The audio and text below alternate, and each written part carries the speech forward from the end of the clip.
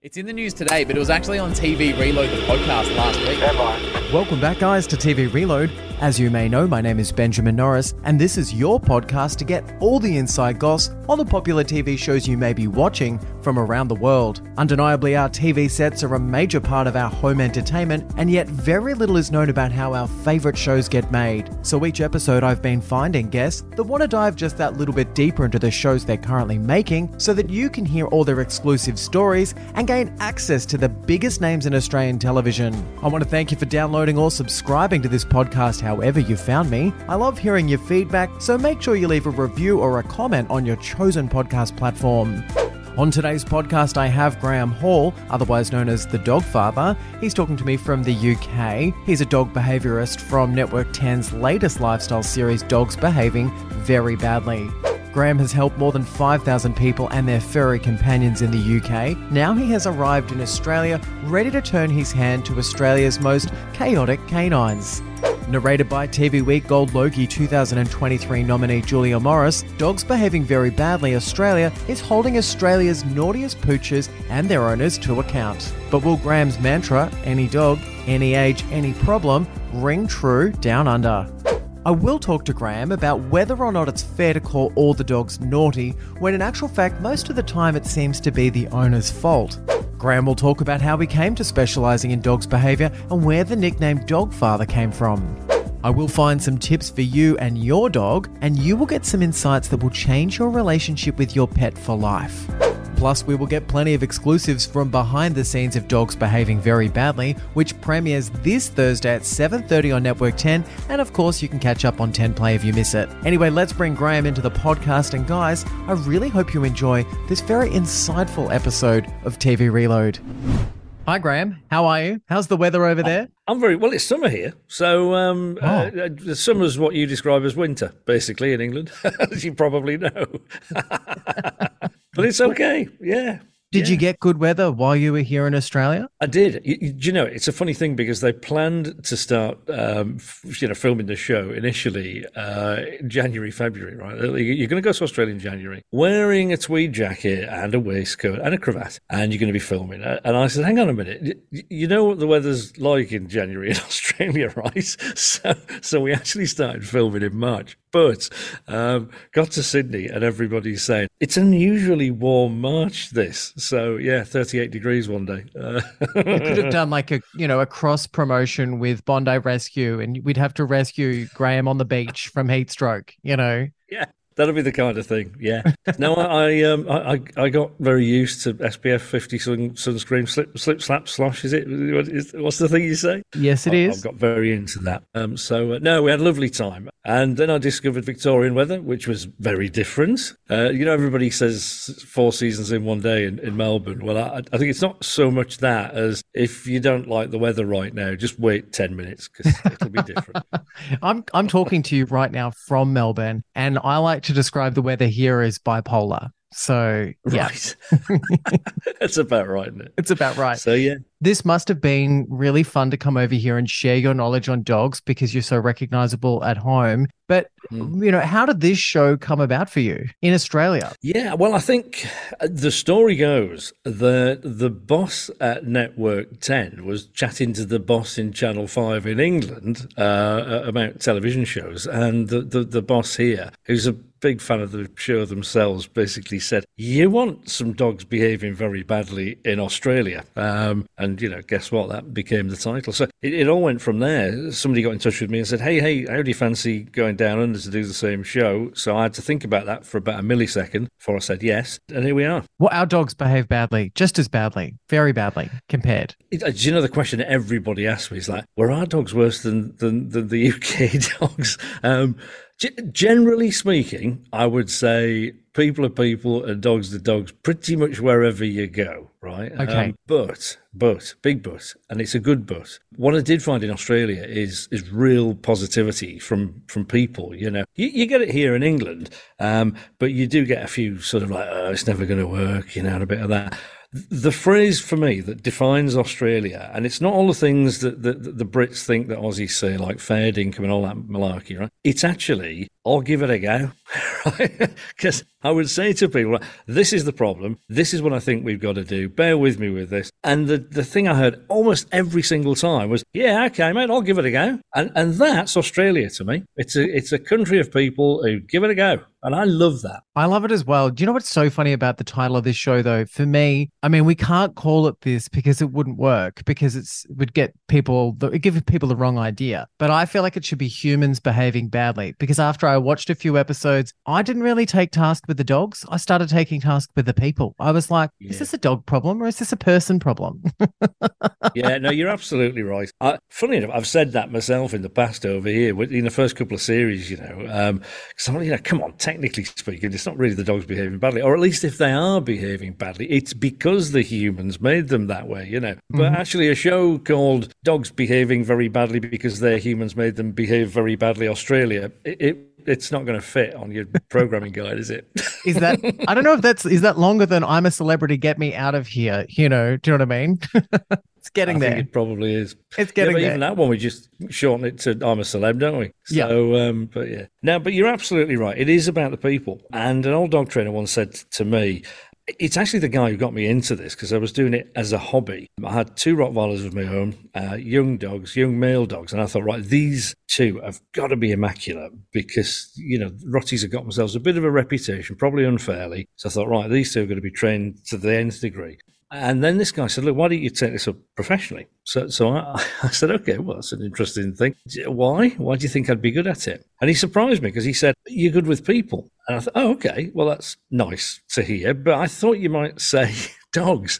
And he said, no, you're good with dogs. And lots of people are good with dogs. But, and this is the key thing, and it's never left me, you can only fix the dogs through their people. So you've got to get the people side of it. And it's also not good enough for me to just turn up as a sort of dog handler, do some magic stuff, show off a bit, and then go, there you go, I'm out here. It's very much about, that's how it works, but you too can do this, and I'll let you into the secrets of how I just did that. And that really is what this show's about. I was going to ask you, is it like being a psychic medium, and like just one day you have a spiritual awakening, and like Ace Ventura, a whole lot of dogs just followed you home, or, had you been sired in some way, but really you're just a psychologist? Yeah, it's very largely logical, right? But there is a tiny percentage of, I don't know how I do that. And I'll give you an example. We were with a dog. This was in New South Wales. It was a dog who didn't like getting into cars, would not get into a car, and it was having a big impact on the owner's life. And we just sort of assumed that this dog was being a bit stubborn, because he was a greyhound. He could have jumped over the car, right? Let alone get into the back seat. So I'm just looking at him thinking, oh, he's just digging his heels in, and he ain't going to do it. And then I sat in the car, because I thought, right, what I'll do is I'll show him that I go in the car first. It's fine, and then he can follow me, lead, and then others follow, right? Why push a dog from behind when a dog's thinking, well, you're not getting in, why should I? I'm going first. Because I was in first, I could see his eyes as he's looking at the car, and everything changed in that moment. It went from he's just being stubborn to I could see him kind of going, I don't know how to do this, And it's like, oh, I get it. So your mum knew you could do it. I know you can do it, but you don't know you can do it. You're scared. And there's a lot of logic to what I do, but there is that moment where it's a bit of feel. You just look at a dog, and I can't explain exactly how you'd know this, but you just look at him and you go, oh, mate, I get it. Right. You need a bit of help. So then the logic kicks back in. It's like, okay, how can I make a stepping stone for this guy to get in this car? Right? How can I sort of convince him that he can do this? I put the front seat forward a bit so he could get into the footwell of the back of the car, if you imagine, yeah, and then jump on the seat from there. So do this first, then do that. Do this, do that. Do this, do that. Right? 2 or 3 times of that, and he's like, oh, I can do this. Yeah, you can. You're always good. Oh, jump in then. Yeah, there you go. And then there's a lovely moment where the lady tried it for herself. Dog jumps in the car next to her, and she was really emotional, because it's like, oh, all he needed was me. I went, yeah, there you go. So there's that, those 2 sides of your brain, the sort of logical side and the creative feely side, the touchy-feely bit. You need both sides, actually. It's not all logic, but it helps to think with your head a bit as well. I just like the fact that people call you the dog father. Like, this is the coolest nickname for you. Did you self-impose that? Like, were you having a wine or a sherry with the missus, and it just dawned on you, or did someone give you that nickname? No, I've got to say, I did sort of give it to myself. I wish great. it was the case that it would be a bit more honourable if somebody else sort of did it. But now, I'll tell you what it was. I started the business off. It's an interesting story. I'd been working for a big breakfast cereal company, Weetabix. You got it's Weet-Bix in Oz, isn't it? Yeah, it is, yeah. And I was pretty senior with them. And I jumped out with the package, as you do. I thought, right, on to the next start of my life. And I was going to do something else, not dog training. Long story, but I thought, right, okay, I'm going to do this dog training thing because this guy said, maybe I'd be good at it. I need a catchy name, and because, Graeme Hall dog training, you kind of forget it, don't you? And I was sat walking my dog, sat in the car, about to get my dog out to go for a walk at the local dog walking spot where everybody goes. Lady turned up who was a professional dog walker. And in the back of the estate car, she'd written her name and the dog mother, 2 separate words. And I looked and I thought, the dog mother. Oh, you've missed a trick there because it should be one word, shouldn't it, really? I was like, dog father. The dog father. Oh, you beauty. Kind of felt, Graeme, there for a second that you were going to say that you leaned back in the car and did the Godfather accent to the dog walker. Well, I did a quick search online. Thought, turns out the website's available. Nobody's got dogfather.com. Nobody's calling themselves the Dogfather. So I'll do that. Bit of fun, right? The first website was, to your point, was, give us a ring and we'll make you an offer you can't refuse. But I realised it sounded a bit aggressive, but, No, that's when you knocked them off and officially became the Godfather. You got a hit on them. You own that nickname now. Do you know, it's funny because over the years, I've kind of gone, maybe it's just a bit too cheesy. Maybe I should step away from it. And nobody lets me step away because everybody's like, I love that name. And they go, well, let's roll with it then. You need to keep it. You need to put that on a pin and you need to keep that. Have you found dogs that you haven't been able to fix? And I'm sure you have. And what do you do? Is that a letdown amongst yourself? Do you feel terrible that you can't fix this dog? I mean, what happens when you find yourself up against the impossible? Yeah, no, you're right. And there are things that are pretty much impossible, right? So I would always say you can always improve things. That's for sure. There's always something you can do, right?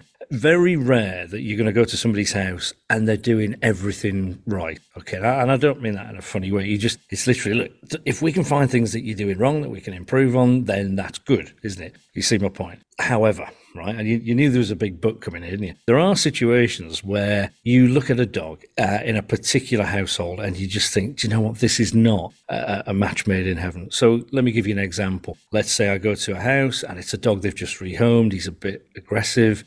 He's those dogs that you can't quite tell. You can almost hear the Jaws music in your head, dum, dum, dum, dum, dum, dum, and then he has a go, right? And in this house, and I can think of one that happened in the UK like this, there's a baby who's 10 months old, just started to crawl, and I can see this dog giving him side eye, and I'm thinking, look, I can improve things here. I could give you false hope that it's going to be fine, but in my heart of hearts, I know it's probably not, actually. And I want to be able to sleep at night, and I want you to be able to. So the right thing to do in rare circumstances is to say, do you know what? The best thing for everybody is probably you go separate ways, actually. Yeah, rehome the dog. The dog will have a better life somewhere else. You'll be okay. Your baby will be safe. I'd be doing the wrong thing to say, hey, we can fix everything, Yeah, the thing I was going to say about that, which I find really interesting and I was wanting to talk to you about is it hard to be the person who has an opinion on dogs and to be an expert? I mean, you're putting a lot of pressure on yourself to be that person. And you are going to give people information that sometimes can be uncomfortable. What is that like for you? Do you find yourself in some awkward situations? You do, and you kind of learn to I suppose, to impart that news in the right way. And it comes back to that thing about having a bit of sensitivity for people, and reading people. The glib answer to that is I'm a Yorkshireman, right? And we're famous for having an opinion on everything, right? You can always tell a Yorkshireman, but you can't tell him much, right? So it comes naturally to me to say, yeah, okay, I've got an opinion on this and it's this. But there's always some logic and some reasoning behind that. But it's a bit like being a vet. Now, I'm not a vet, but there are times when a vet has to say to somebody, I'm afraid it's not good news. Okay, here's the outlook. Here's the things we can do. We can manage this situation. I can't cure this, right? And that's often the case with me. Well, I say often, not so often as vets, actually. More of the time, it really is a case of, okay, I think we can change a few things and we'll make a big transformation here. And that's what you see most of the time. There's always an undercurrent at the end of the show, which is keep practicing. You've got to keep at it. You've got to keep this stuff up, because if you don't, it will probably slide. No surprise, I guess. Does having a strong opinion, though, leave you open for criticism? And how do you deal with that? I'm only asking you this because I'm a very opinionated person, and I find if I hang my hat on something, it's not a one size fits all. And being an opinionated person can allow yourself to be open for you're wrong. Do you know what I mean? So does having a strong opinion leave you open for criticism? Well, it absolutely does, of course. And you've got to be intelligent about this. I mean, it's not a one-size-fits-all for all dogs, but there are general principles, right? So let's say, for example, a general principle. You should always reward good behaviour. Well, not very controversial, that. Don't think I'm going to get criticised on that one. Another principle might be, look, if you want to reduce an unwanted behaviour, whether you're a human or a dog, that behaviour either needs to have no outcome at all, in other words, attention-seeking, ignore it, for example, or in an appropriate way, right? Very important that there needs to be some sort of consequence, right? So if you or I cross a line somewhere, there's got to be a bit of a consequence, otherwise we don't learn. But that consequence has got to be appropriate. Now, some people might take me to task on that, but I'll defend that one because I think I'm right. But ultimately, you get to a point where you say, do you know what? You've got your opinion, and that's your way of seeing it. I've got mine. We're all entitled to an opinion. Nobody's necessarily right. Nobody's necessarily wrong. Somebody might like what I say and vice versa. And that's the way of the world, isn't it? Well, you might be like me. I mean, I'm opinionated, but I also really like opinionated people. Strange part to my personality, though, is I'm a bit like Hannibal Lecter. Oh, actually, that's not a good analogy. I don't eat people. But I find in conflict that I love opinionated people, but I never see someone being right or wrong. I don't see myself as being right or wrong necessarily, because someone can argue with me and raise a point that can change my mind. Yes. And so therefore I love I love an opinionated person because I'm never taking it personally. You're right. That's really interesting. That's very much like me, because what I've always said, if I get into an argument, I say argument, I mean argument in the sense of discussion, So you're putting your point forward, they put their point forward, they make a really good point. You think, I'm very happy to go, do you know what? You're right. I hadn't thought of that. And I'll switch the thing. So again, it's quite a fun thing. This people say, God, you're always right, aren't you? You're always right. I'm like, yeah, that's because if I ever discover that I'm wrong, I'll change my opinion. I won't be wrong for long.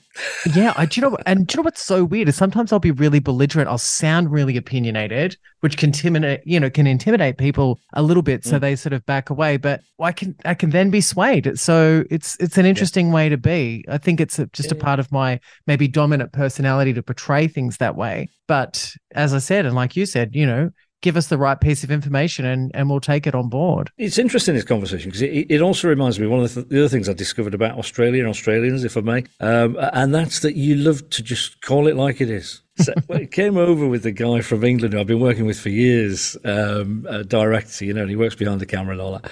And he was having a discussion with somebody in a meeting, and they came up with an idea. And he said, "It's very English. He said, now." My only concern with that is, and everybody looked a bit perplexed, and I said, Michael means that's a bad idea. And everybody's like, well, mate, just tell us it's a bad idea. That's fine, And I love that about us. It's just like, nobody's going to take offense. Just say it like it is. And you know what? That's a bit like dogs. Dogs are just like, look, if I'm naughty, tell me. If I'm good, tell me that. How else am I going to learn? Don't couch it in lots of sort of grey, fluffy terms. We don't get that. Cut to the chase, Cut to the chase. Dogs love a chase. How close do you think, over your time with dogs, like how close to human behavior are our pet dogs at home? Because I swear my pet dog is close to, I mean, his personality is so big, I feel like he's close to talking to me. And I relate to my dog and I can see my behavior mirrored in some way. So I just thought, how close to human behavior is dogs? Pretty close. A lot more close than people traditionally would have you believe, right? So when I first started this, it was very much the case. And when you study any animal behavior, they really tell you must not anthropomorphize, i.e. humanize dogs or animals in general, right? They are different. Of course they're different. But they ram it down your neck so much, you'd be forgiven for thinking that never the twain shall meet. Anything that you're ever going to learn about human psychology, that ain't going to apply. Oh, that's completely different with a dog. The truth is, it's not. The sort of bottom end of human psychology, the simple stuff, what motivates us, why we do things more, because it feels good. Why would he do things less frequently? Because it doesn't feel so good. That's the same with dogs. So we've got a lot in common. And interestingly, when even things like medicine, right? You talk to a vet about dog medicine, human medicine, things like paracetamol. It's the same thing, right? They get chicken flavored and beef flavored. By the way, we just get ordinary paracetamol. A lot of our DNA is actually shared. But back to your point, you look at a dog and you think, yeah, I think I know what's going on. Talking to them too much in great big long sentences, they don't get so much, They get tone of voice. And they get facial expressions. So we know in the last few years, because they've used very clever video, sort of eye tracking technology, showing dogs videos and working out what they're thinking by looking at a screen with a person's face, right? We now know that they understand what a frown is and a smile and all that kind of thing. So, wow. There's loads we don't know about dogs, but the more we learn, it seems to me the general trend is we find similarities. So I'll give you an example. Where on a human's face do you reckon a dog is focusing to figure out what we're thinking, what mood we're in? Have a guess. I would say the eyes. You would, wouldn't you? I would have said that as well. It's not but is eyes. It the teeth? That's also what people tend to say next, mate. Right. Okay, I'm out of guesses. You're going to love this. It's your forehead. Well, but my partner's got Botox, so I don't understand. He must be really confused. He must have no idea. There you go. Well, that does happen, actually, yeah. Now, the forehead, right, the muscle across the flat muscle across the front, it's called the frontalis muscle, and it's that muscle that drives your eyebrows, and that's the bit that makes your eyes expressive, because your eyes themselves, all right, your pupils dilate, but really that's not a big deal. The thing that we think makes eyes expressive it's your eyebrows. So when I said to you, oh, where do you think, it's not your eyes, it's your forehead, your eyebrows went, oh, right. And so if you think about a frown, it's that, oh, I'm not happy with this. Oh, really? Or, oh, and then there's the, oh, I love you sort of eyebrows, So dogs focus there and they go, right, okay, I get it. And secondly, you're going to love this, your nose, right? We're not so aware, but when we're scared, our nostrils flare. Just slightly. We're talking millimeters here, right? Oh, no, mine are a lot. I can literally pick up foxtail from my house, like from my nostrils. I got a big nose, though. Well, because a dog's down there looking up there. It's a bit like being at the dentist. You're always looking up their nose, right? So a dog looks at you and so let's say it's a dog you haven't met and, you look at them and you go, oh, crikey, this is a big dog, right? Your nostrils flare. The dog is, you're scared, right? So they're picking up on all these little things about humans and they understand us kind of more than you realize. And that's just the visual thing. You think of all the other senses, they're pretty good at picking up human emotions. So, yeah. My dog actually does like my partner a little bit more. And yet, so while he's away, I sometimes get my phone out and video chat the dog, and the dog does not respond even in the slightest. Nothing audible at all, even though that's his favorite person's voice. Like Oscar could give no care to the phone whatsoever, and it's almost as though he can't hear my partner or he can't see his face. What's going on when I'm trying to video WhatsApp my dog to my partner while he's overseas? Well, very unsatisfyingly, the answer to that is that's one of those things we don't entirely know yet. We'll get there. But what I will tell you is some dogs do get it and some don't, right? I think it's something to do with the electronic sort of medium, right? You and I look at a screen and go, oh, okay, yeah, that's that guy. And that's his, and that's his voice. Some dogs absolutely get it, some don't. So I'll give you a good example of that. I used to have these two Rottweilers, Axel and Gordon, right? Axel never watched the telly, didn't get it, didn't understand why everybody's looking in the corner of the room. Everybody's mad, right? He'd walk off and go into the kitchen. Gordon would sit there, he'd watch the telly, he'd love it. You could see his little head go from left to right as something crossed the screen, And then one day, Dad got a television program. So we put it on. The first night it's gone out, right? Gordon's between me and the telly, as you can imagine, right? So on comes the show, on comes Dad's face. Dad starts to talk, right? And it was hilarious. He looked at the telly, and then he looked back at me, and then he looked at the telly, and then he walked out of the room. He just couldn't cope. Bless him. Oh, bugger, there's two of them. So what we do know is that some dogs do get it, and some dogs just don't like yours. And yeah, why? We don't entirely know. Did you get a chance to meet Julia Morris? She does a fantastic job. She's hilarious narrating this show. I'm sure you've seen the first few episodes. Did you get to meet her in the flesh? I didn't. And that's one of it's one of those things about working in telly. Often you don't meet those other people. It's such a shame. Maybe if I come back, what we've got to hope is that everybody loves the show and then they want a second series and then maybe I'll get to meet her. Well, maybe we'll get you to come back here just to, I don't know, see if you can tame a dingo. We've got other things for you to do. Well, I had a go at an Aussie cattle dog. So, and you don't see many of those in the UK. That ended well. Well, the last question I have for you is something I ask everyone who joins the podcast. I think this is episode 298. Wow. What is something from behind the scenes, something that we won't see, maybe kind of like a bit of a behind the scenes secret of you making this show, maybe even in the UK and now here in Australia? Oh, that's a good one, isn't it? People often ask me, do you really fix this dog in a day? And I always say, no, actually, I don't. Probably in about an hour to 2 hours, because what you see of the whole day probably took 10 hours to film, because the bit in the morning where I'm in the car going, today I'm going to this place to see this kind of dog. Well, we probably filmed that a couple of times because I stumbled over my words or a bus went past or whatever. You're only human. And then, you're only human, And then you're going to see that car drive past, aren't you? So the person who was with me in the car had to jump out with get his tripod ready. We drove past 2 or 3 times and back in the car, go to the house, then you're going to see me get out the car, and then you're going to see me knock on the door. You get the idea. By the time I actually meet the people, it's probably 10:30 in the morning, and then we have to talk about the problem, and then I've got to see the problem. The actual training bit, typically takes about 2 hours in the afternoon. So unbelievable. It's real pressure. I reckon it's one of the trickiest jobs in telly, because you're not just presenting a show, you've got to make a difference to a dog such that the owners, who aren't actors, of course, hopefully at the end of the day are going to say, that's amazing, it's like a different dog, So all day long I'm listening to the problem, looking at the dog thinking, blimey, can I really do this? And I've only got maybe a couple of hours to bring that change around. So do I fix it in a day? No, I don't. Mate, I just want to say thank you so much. I have really loved the first few episodes of this show. I think Australia will too. You're an honorary Australian, if you ask me, and I look forward to talking to you maybe in 12 months with Series 2. Hey, let's hope so. Honorary Australian, I'll take that. That's a great feeling. Thank you. We'll have to speak to the missus and see if she wants to move here permanently.